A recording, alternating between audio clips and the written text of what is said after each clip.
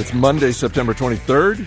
Welcome to Market Foolery. I'm Chris Hill. Joining me in studio today from Motley Fool One, Jason Moser, and from Motley Fool Funds, Bill Barker. Happy Monday, guys. Yo. Thank you. You know, if the machines, if we'd been rolling tape for the previous 10 minutes, we would have had a different kind of podcast. It would have been about marriage and how great it is. Probably we've had to put a rating on the podcast. We might have had to put a rating on the podcast. Who knows? It might have done well. It might have done well in the iTunes Stitcher universe, but it might have also resulted in some tough times for the three of us in our homes. So let's just move on with the podcast that we're actually here to do. We're going to talk smartphones. We're going to talk about the entertainment industry. We're going to dip into the Fool mailbag, and we're going to talk about the latest salvo in the coffee wars. Let's start with smartphones. Apple announced it sold 9 million 5S and 5C iPhones over the first weekend. By comparison, Jason, last year, Apple sold about 5 million iPhone 5s over the first weekend. Shares up this morning, and I think it's fair to say that this is significantly better than people were expecting. Oh, yeah. No question there. I think probably the expectations were probably a combination of a relatively lackluster iPhone 5 rollout, along with I think that we were conditioned to not really expect a whole heck of a lot from this. I think fairly we were all asking the question, what can they do to these phones to really make them better? I mean, that's the hurdle now, is like trying to figure out how these things can really change our lives. I mean, they've done a good job with the 5S. I mean, the fingerprint sensor's pretty cool, but I mean, I was at the mall on Saturday with my older daughter, and I mean, the mall traffic was kind of meh, but the Apple store was a beehive. And so, I mean, we were there checking out the phones. And, you know, I went in there sort of with the prejudice that I would not really be all that impressed by the 5C, just kind of thinking of it as a cheaper phone. And my experience was 180 degrees the other way. I mean, I was purely impressed by it. I mean, it's not a bad phone, you know. It's really light. I'm impressed with how light they are. But yeah, I mean, 9 million phones, they blew it out. I think that, people overreact to almost every little bit of Apple news, and today's sales figures will start out as an overreaction as well. That is, I think, in terms of how the stock moves in concert with the sales of something. And it's going great this morning, although enthusiasm by this hour has tempered from the before hours stuff. And, in another couple of days, it'll all be forgotten. Apple stock is about where it was 2 weeks ago, the big move down after the PR sort of misstep. Apparently the judgment that there was a misstep on the rollout. With China Mobile. That too, and it's all little bits of news when you get right down to it compared to the sea of Apple sales. But do you think that this bodes well for sales throughout the quarter? I think part of, at least some of what I've read this morning, is looking beyond what we've seen over this first weekend and the indication that, this actually bodes well for not just the company, but also Tim Cook and his reputation as a world-class operator. Because it seems like to the extent that Cook gets dinged for not being the innovator that Steve Jobs was, not that I'm sure anyone could necessarily live up to that, it does seem like this is an indication that, okay, if this is what Apple is going to be over the next 10 years, then you do need someone like Cook who really can get the proper products in the proper channels. I kind of want to be with Apple. I mean, I look at it as a fundamentally different company now than it was back in the Steve Jobs days. And I mean, I think you have to. I mean, it's almost a $500 billion company now. So I mean, for investors to go in there and buy the stock today and think that it's going to be, something that returns 15% annualized over the next 5 to 10 years, I think that's probably misguided. I mean, I think you have to look at it more as an income style generating play. I mean, I think the share buybacks and the dividends are going to be playing a bigger part in Apple for shareholders going forward. There's not a whole heck of a lot of innovation, at least like we've been used to with this phone. I mean, they are going to, continue to roll out devices and new services. I mean, I think the fact that 200 million or so people have downloaded the iOS 7, that new rollout was that speaks volumes. That seemed kind of like a polarizing upgrade there. But, I downloaded it. I like it on my iPad. It's not bad. I mean, but, it's just they're going to bring in about $36 or so billion this quarter, and let's put that in perspective. In 2008, they made $36 billion in that whole year. So, this is a company that's grown a lot in a short amount of time, and it is just now a really big company. So you've got to sort of look at that going forward. I would say that you can come up with 15% annualized returns from owning the stock over the next 5 or 10 years through a combination of dividends and buybacks and the starting point from when you buy the stock is if you bought the stock, I don't know, last week, you're up 10%, right? So boom. Lock in the gains. And a lot of people are trading the stock all the time on both sides to try to get that little 10%, and have missed, some of them have missed, the 300-400% that it's up over the last 4 years. So, meanwhile, BlackBerry was down 17% on Friday, down another 5 or 6% this morning in the wake of BlackBerry's announcement that the quarterly loss is going to be somewhere in the neighborhood of just under $1 billion. Also, the company is laying off 4,500 workers. That is, I think, roughly. I think that's over a third of the company, based on the last filing I saw, which had the company somewhere in the neighborhood of 13,000 employees. Is it blindfold and cigarette time for BlackBerry? Because it really does seem like for its crimes. You mean? No, not for its crimes. Isn't that why you get the blindfold? I suppose that is. Maybe that's a terrible analogy. I don't know. This is a stock that I looked at this morning. I was stunned to see that it's still trading for around $10 a share, because I just thought, holy cow, who's buying this stock? Who is Canadians? Who is buying this stock with any amount of optimism? And oh, by the way, what is their case? What is the thesis for a happy ending for buying BlackBerry $10 a share? It's probably the same people who are buying JCPenney and Radio Shack and things of that nature. It's you have to figure there's some value there somewhere. There's certainly a trading dynamic that goes along with this. That's it's not something we profess to know much about. But yeah, I think you look at BlackBerry, it's just been a long downward slide since around 2008. You've seen devices make up less and less a percentage of the revenue, so they're trying to take this in the direction where they think they at least have something to offer in managing sort of the service dynamic of it.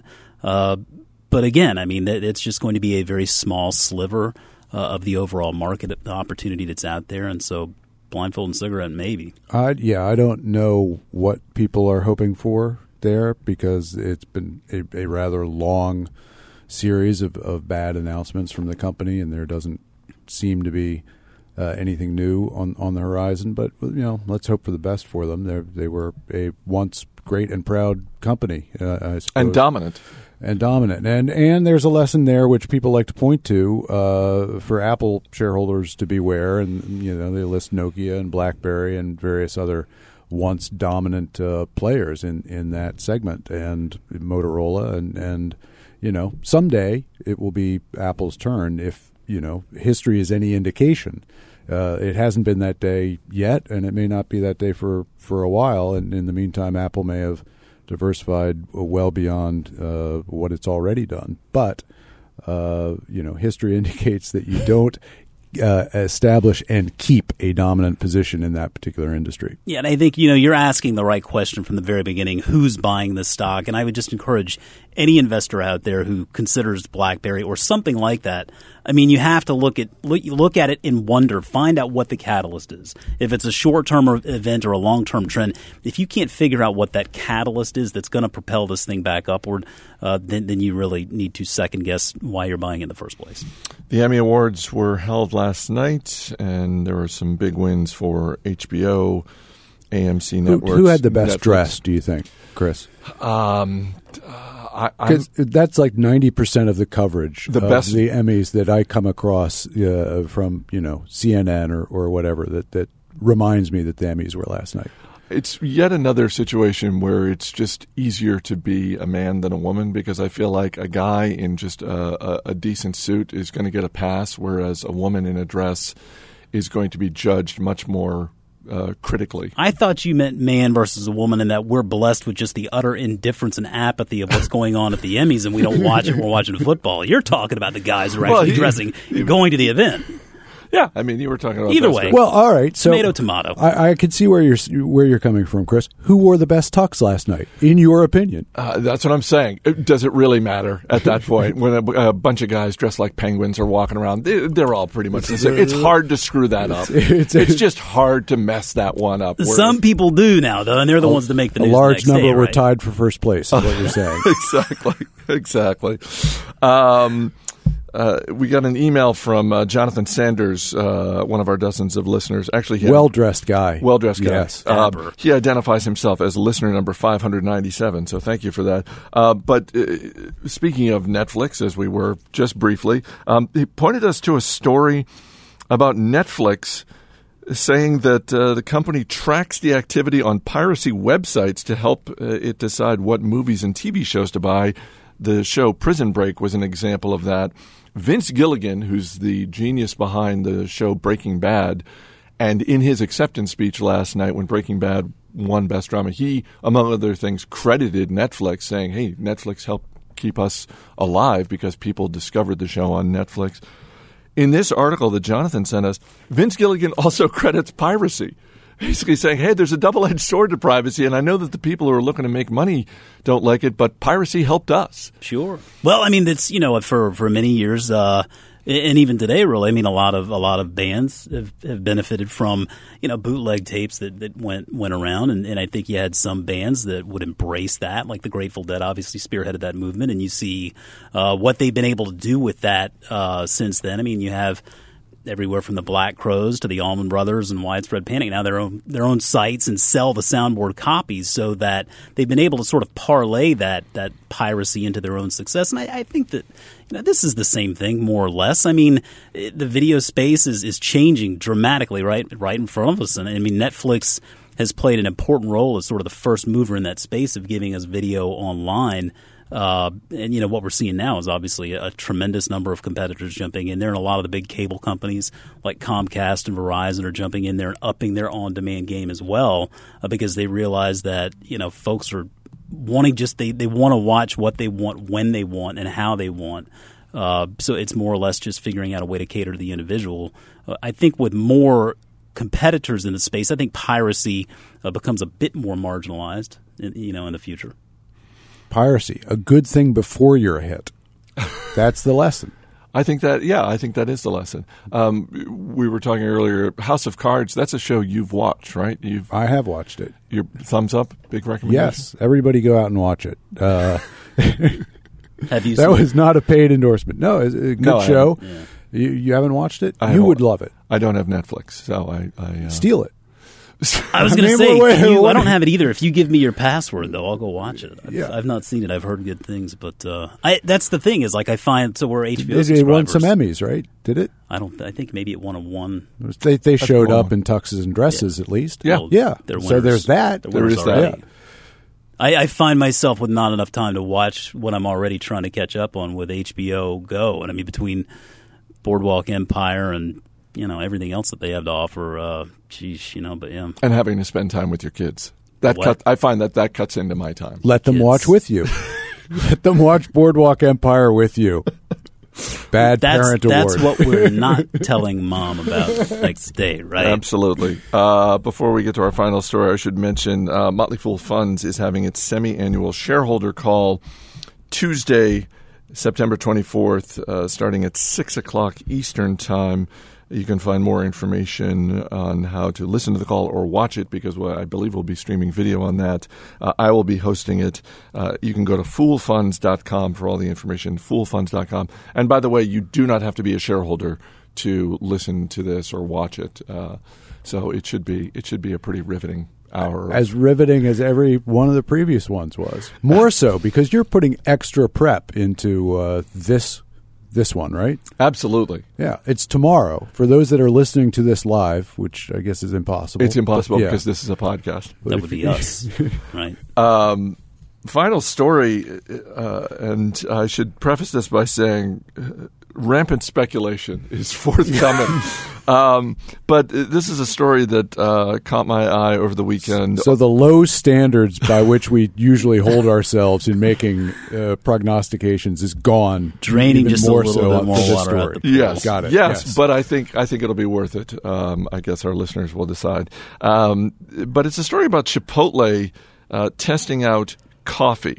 Chipotle has 2 locations at which it serves breakfast, and that is because it has to, because these are locations at airports, specifically Washington Dulles International Airport and the Baltimore Washington International Airport. And if you're a restaurateur in those locations, you have to serve breakfast. So those are the only 2 Chipotles that serve breakfast. They serve coffee there as well, but they've been serving a high-end coffee, La Column Torrefaction. I'm absolutely mispronouncing that. It's a Philadelphia-based coffee company. I'm reading directly from the Huffington Post story here. Chipotle spokesman Chris Arnold emphatically denied that Chipotle has any intention of rolling out coffee or breakfast to more locations. He's lying. He's obviously trying to trick us. Yeah, that's when you know he emphatically denies. That's like that's it. You know he's. Now, I ask purely as a new Chipotle shareholder, why would a coffee addict. And a coffee addict. Why not? Why not serve breakfast?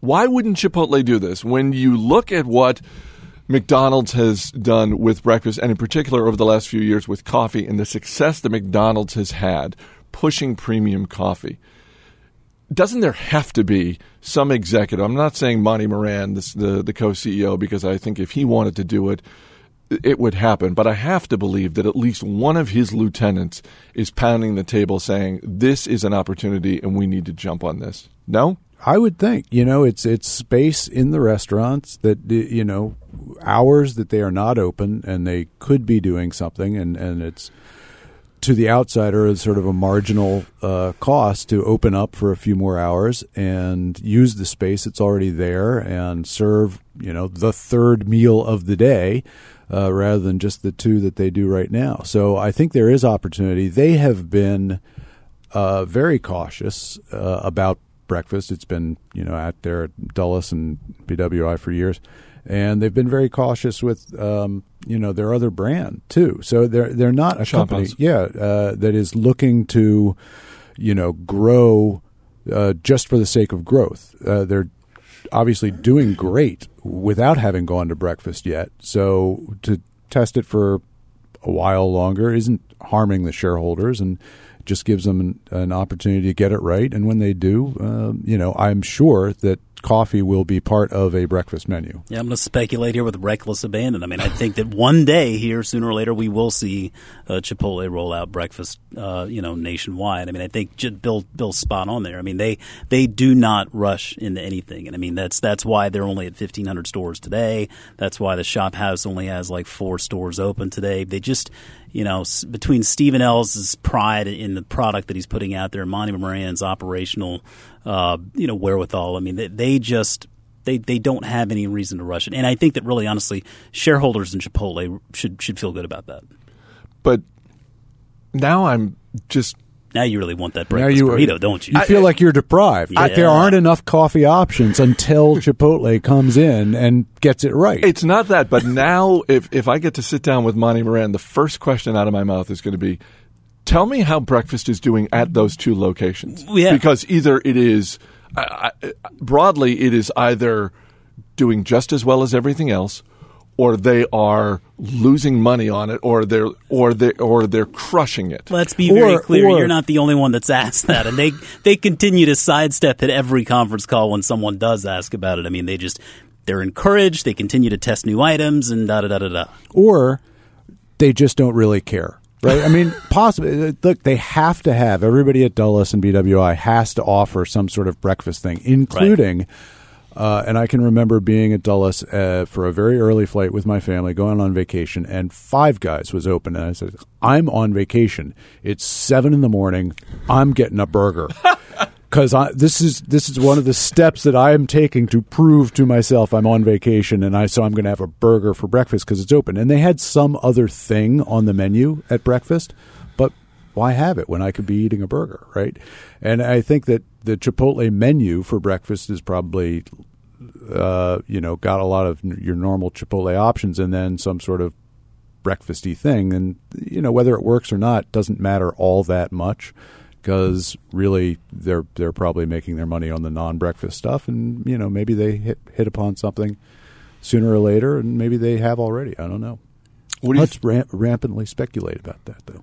What do you think we're going to see first? Do you think, because ShopHouse is fewer than 10 locations? Yeah, there's like 4, I think, today. What do you think we're going to see first? ShopHouse gets to 100 locations, or Chipotle tests breakfast in a few locations where it is not required to do so? Let's just assume anywhere they're in an airport, they're going to have it. What do you think we're going to see first? I would probably bet on the breakfast option first. And the only reason I say that is because they continue to say that, that for the foreseeable future, the biggest lever of growth for them is going to be in the Chipotle namesake stores. But with that said, we know that ShopHouse is by far and away going to be a major part of this company over the next 20 years. I could speculate, but Jason's already done it. With reckless abandon. Bill Barker, Jason Moser, guys, thanks for being here. Thank you. As always, people on the program may have interest in the stocks they talk about, and the Motley Fool may have formal recommendations for or against. So don't buy or sell stocks based solely on what you hear. That's it for this edition of Market Foolery. The show is mixed by Ann Henry. I'm Chris Hill. Thanks for listening. We'll see you tomorrow.